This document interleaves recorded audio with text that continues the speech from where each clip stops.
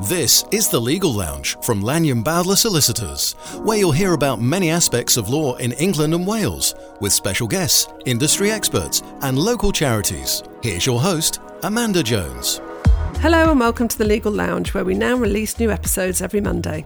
If you haven't heard previous shows, there's plenty of content for you if you're going through a divorce, want to know more about claiming for injuries, or you're training to be a lawyer. You can listen to these shows on your favourite podcast app and get more information by visiting lblaw.co.uk/podcast. In this episode, solicitor Natasha Gibbons chats with legal assistant Bryn Auger about how to make a complaint against a healthcare professional in England and Wales and the process that's followed. They explain what to expect, what the various terms mean, and stress the importance of seeking legal advice if you've received a financial offer. We thought that it would be helpful today to have a discussion about complaints. One of the most common questions our team is asked when we received new inquiries is, how do I go about making a complaint? A lot of people don't know how to go about making a complaint, what to expect when they do, and where they go after that. And the first thing to note about what we are going to discuss today is that the systems for dealing with complaints in England, which are made against NHS trusts, are slightly different to how complaints are dealt with by health boards in Wales. We will cover both today by first going through the rules of the complaints process in both England and Wales, as well as providing a few helpful and practical points if you're considering making a complaint against a healthcare provider in the future. So if we start with the NHS complaints process, so NHS trusts are responsible for healthcare in England. The first thing to note is that ideally a complaint needs to be made within 12 months of the event giving rise to the claim, and ideally in writing. And we'll come back to how to go about writing your complaint later on in this discussion. The reason that a complaint ideally needs to be made within 12 months is twofold. Firstly, to enable complaints departments to effectively manage their resources. And secondly, to allow them to respond whilst events are still relatively recent. There's then better prospects of the medical professionals involved being in a position to remember your case without total reliance on what's written in the medical records, and so that constructive discussions can be held with a view to responding to your complaint. Complaints can be made after 12 months, but some trusts simply won't investigate. Others will investigate, but they won't be able to provide you with what you might consider to be a more satisfactory response due to the passage of time. The second key thing to note is that once a complaint is made, it goes to the complaints team at the trust responsible at the hospital that's involved, or the practice manager at a GP surgery if you're making a complaint against the GP. Under the NHS Constitution, a response does have to be provided. You have a right to have any complaint acknowledged in 3 days and have it properly investigated. You have the right to discuss the manner in which the complaint is to be handled and to know the period within which the investigation is likely to be completed and when the response will be sent. You also have the right to be kept informed of the progress of the complaints process and also to know the outcome of any investigation into your complaint. This includes an explanation of the conclusions and confirmation that any action needed in consequence of the complaint has been taken or is proposed to be taken. Because it's right to say, Natasha, that the complaints process sometimes can take longer. So what can you expect from the response from the hospital or the GP practice in England if you do make a complaint? So healthcare professionals owe a duty of candour to their patients. And what is a duty of candour? So that means that they have to be open and honest with their patient about what has happened in their care and whether or not something has gone wrong. So quite often when you receive a written response to your complaint, you will firstly be provided with an explanation, so a timeline of what's happened, and that's often been prepared with reference to your medical records. From there, you might be advised of some comments that have been made by your treating doctor, nurse, GP, whoever that might be, or one of their colleagues, and you will be in some cases offered an apology for what has gone wrong, if anything, from their point of view. It's worth noting, though, that a written response to complaint isn't necessarily always provided straight away. Quite often, our clients are being invited into meetings with the trust to discuss their concerns. And what are your thoughts about complaints, the respondents to a complaint being invited to a meeting compared to having a usual sort of written response? Would you have any sort of tips or tricks or guidance that you can give to those people who've made the complaints? Yes, so I'm quite often asked this question by my clients. They're invited to a meeting and the first thing they say to me is, I don't know if I should actually go. Will this prejudice a clinical negligence case? My advice is always, helpfully, it's entirely my client's decision whether or not they attend.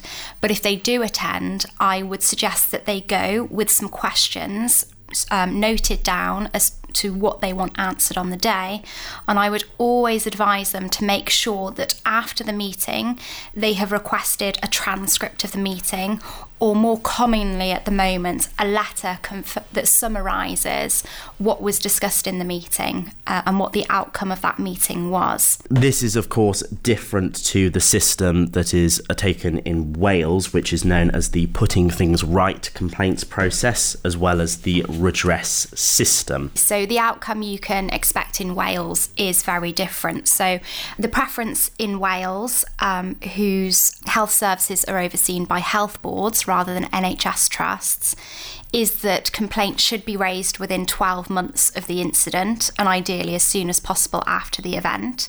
And the aim is to acknowledge that complaint within 2 working days and to provide a final response within 30 days, of course subject to available resources. But again, the key point to take away is you will receive a response. It's the response that is significantly different from a health board. A health board, in their response, will quite often, as an NHS trust would, provide you with a timeline of what's happened and comments from relevant professionals, whether that's your treating doctor, nurse, GP, etc., or one of their colleagues.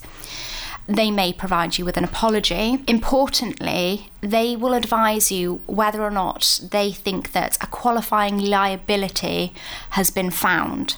So in other words, whether or not they think there is a potential action in clinical negligence. And what makes up a potential action in clinical negligence that would count as a qualifying liability? Is there a criteria? Is there a test that needs to be filled? In clinical negligence cases, in order to establish liability, i.e. negligence, there are 2 legal tests that have to be proven. The first is breach of duty. We have to be able to prove that the patient received medical care that fell below an acceptable standard. And that standard is of the reasonably competent doctor, midwife, GP, etc. Yes, the reasonably competent doctor, nurse, midwife, GP, in that situation with the information they knew at the time and not with the benefit of hindsight. So that's the first element. We also have to be able to prove what's called causation. So in other words, we have to prove that any breach of duty has caused an injury or outcome that wouldn't have otherwise been suffered. Responses to complaints from health boards in particular can be really, really helpful in identifying the prospects of success for a clinical negligence case. It's important to note, however, if a qualifying liability has been found by a health board and they consider the value of the case to be less than £25,000, they will likely make you an offer to settle your case. If, however, the potential value is above £25,000, you will probably be advised to instruct a solicitor at that stage if you haven't already. And even if someone has received an offer under £25,000, would it be an idea still for someone to come forward and try to speak to a solicitor about getting some form of legal advice in light of being told that there is some form of qualifying liability? Absolutely. We do see cases where people come to us with an offer having been made, and in our experience we can see straight away that that does not adequately compensate them for the losses that they've suffered due to this liability that's been found. So I would always advise a client to err on the side of caution and to seek legal advice on the offer that they've been received. And certainly if a qualifying liability has been found and they have been advised they need to approach a solicitor, absolutely do so. What should I do if I've made a complaint against a health board, they've come back to me in writing and have said the words qualifying liability? What sort of outcomes could I expect to receive? What sort of response, what sort of actions could the health board take after saying that there's been a qualifying liability? So the first thing that you can expect is if the health board has assessed your case to have a potential value of below £25,000, then quite often they will make an offer to you to settle your case. That offer will be an offer that's for full and final settlement of your case. So in other words, that's the end of it. You can't come back and claim more compensation if you find that that doesn't adequately compensate you. So you can't have a second bite of the cherry? No, absolutely not. They will get it in writing that you have finally resolved your case for that sum. If, on the other hand, they assess the potential value of your case to be above £25,000, quite often you will be advised to instruct a solicitor at that stage. Quite often we are approached by people who have received a response confirming that a qualifying liability has been found and seeking legal advice on that basis. My advice, however, would be whether or not a qualifying liability has been found. If you're concerned, seek legal advice. If you have been offered a sum to settle your case, seek legal advice. And if you have been advised to seek legal advice, do so. And Lanyon Bowdler offers a free consultation in the clinical negligence department where you can talk to myself or other members of the team and we can relay that information to our team of solicitors who can determine whether or not this is something that we can assist with or not. It is worth pointing out that if you are advised that there is a qualifying liability, you will be told that you are entitled to some form of free legal advice. It's worth noting that this can be a little bit misleading because what this means is that the health board will pay a limited fixed fee to your solicitor for dealing with the valuation and negotiation of a settlement in your case. Yes, but that won't necessarily cover the true cost of this advice being provided. However, there are various methods of funding clinical negligence cases that won't expose you to worry about legal costs.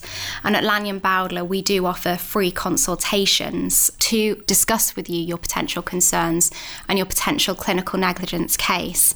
And we can discuss with you from there the options for funding your case and for ensuring that your case has been properly investigated and properly valued.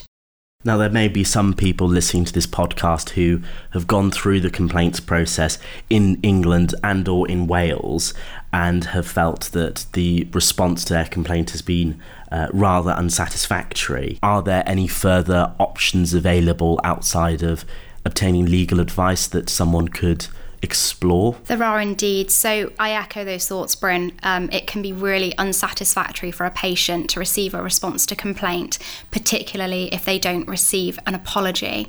The power of an apology cannot be underestimated. So many people decide to proceed with clinical negligence cases because an apology has been withheld, and it's that induces them to take further action, and quite often that's legal action, particularly if your main desire at that stage is to obtain compensation for what's happened. Because no matter what's happened to you, if you feel that you are a victim of some form of medical negligence, that is really important. It matters. It should matter to the trust or the health board. It certainly matters to us.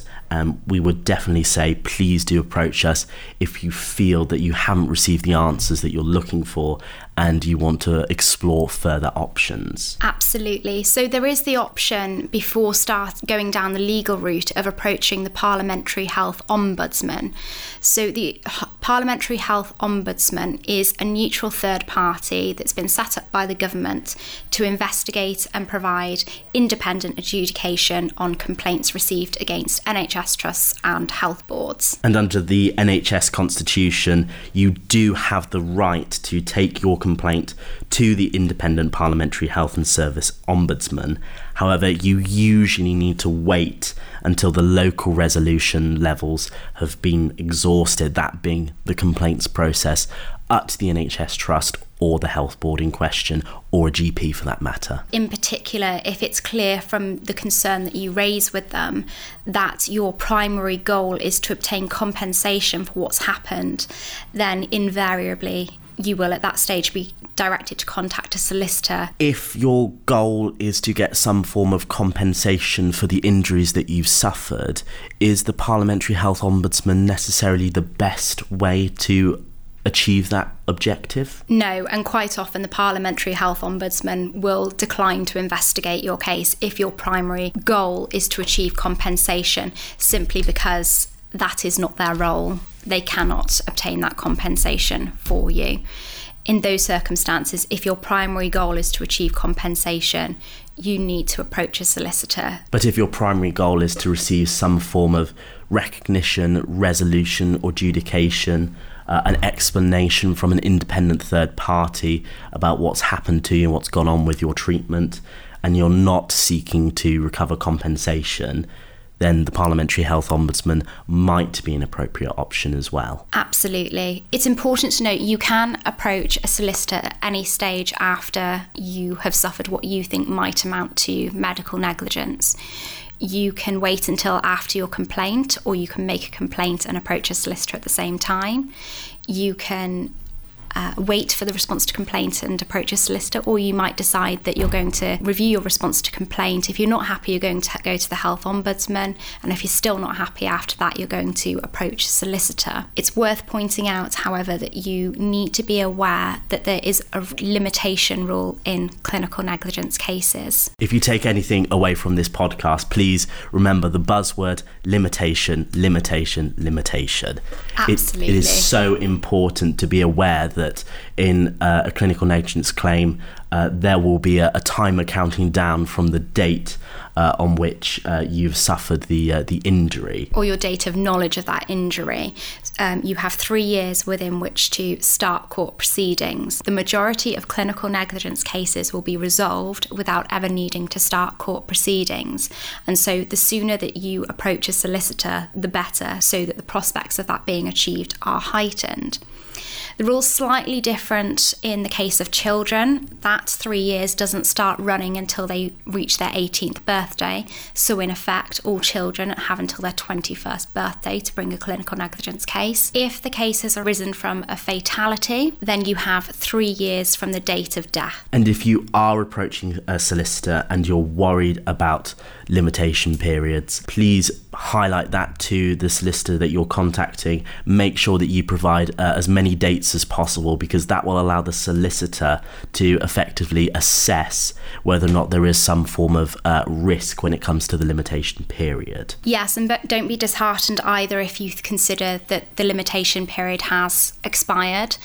There are exceptions to the general rule, and if you would contact us about your inquiry and to explain to us why that delay has arisen, we would be able to advise you whether we think that general rule can be surmounted and you can still bring your case. And Lanyon Bowdler offer a free consultation within our clinical negligence department, where if you had a question like that, you could very much certainly raise it when speaking to members of the team. We've talked about the basis behind a complaint and the rules that go around both England and Wales. Do you have any advice to listeners when it comes to making a good complaint? Yes, so firstly, you can raise grievances informally over the phone or in person, but it's always worth putting the complaint in writing. This ensures you have a paper trail of what you've said and the responses that you've received, and it's helpful if you are considering a clinical negligence case for us to have those to review and to refer to. I would suggest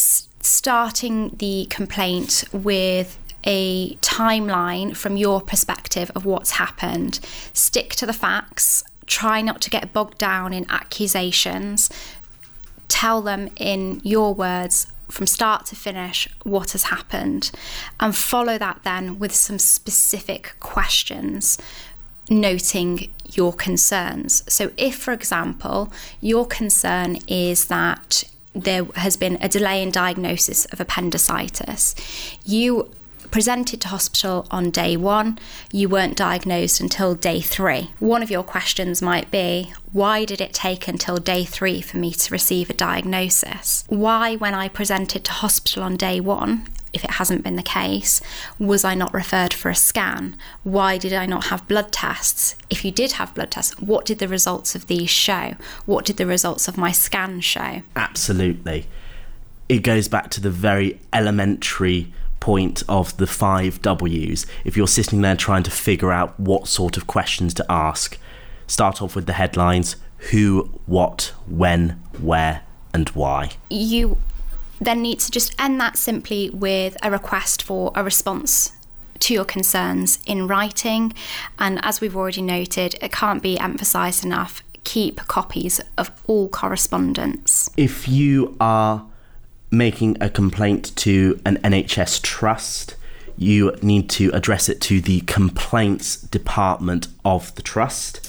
If you go onto the website, there will usually be a section called complaints, and we'll have links either to a form on the website itself, an email address where you can send the complaint by email, or even by post to the complaints department at the NHS trust. If you're approaching a GP to complain about your treatment at the GP practice, that goes to the practice director.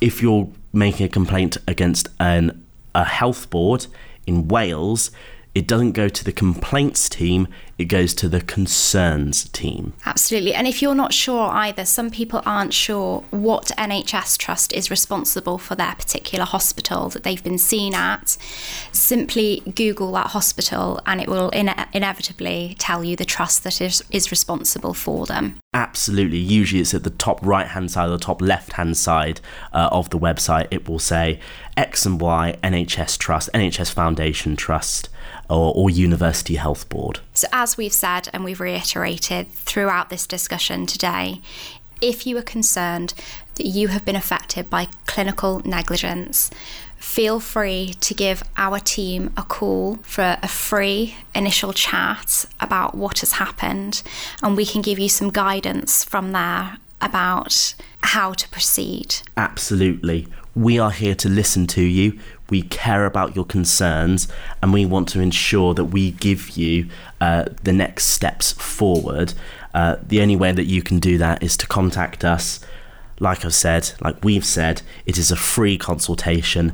Please do not hesitate, because we are here for you. Absolutely. So you can contact us via our website. We have a chat box on there. You can email us at inquiries@lblaw.co.uk, or you can contact us on 01743 280 280.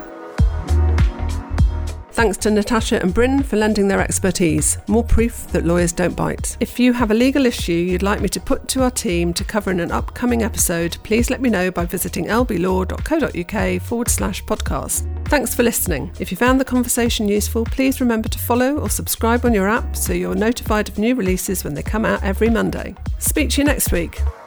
That was the Legal Lounge from Lanyon Bowdler Solicitors. Visit lblaw.co.uk/podcast for helpful resources, and please do follow or subscribe on your podcast app so you never miss an episode.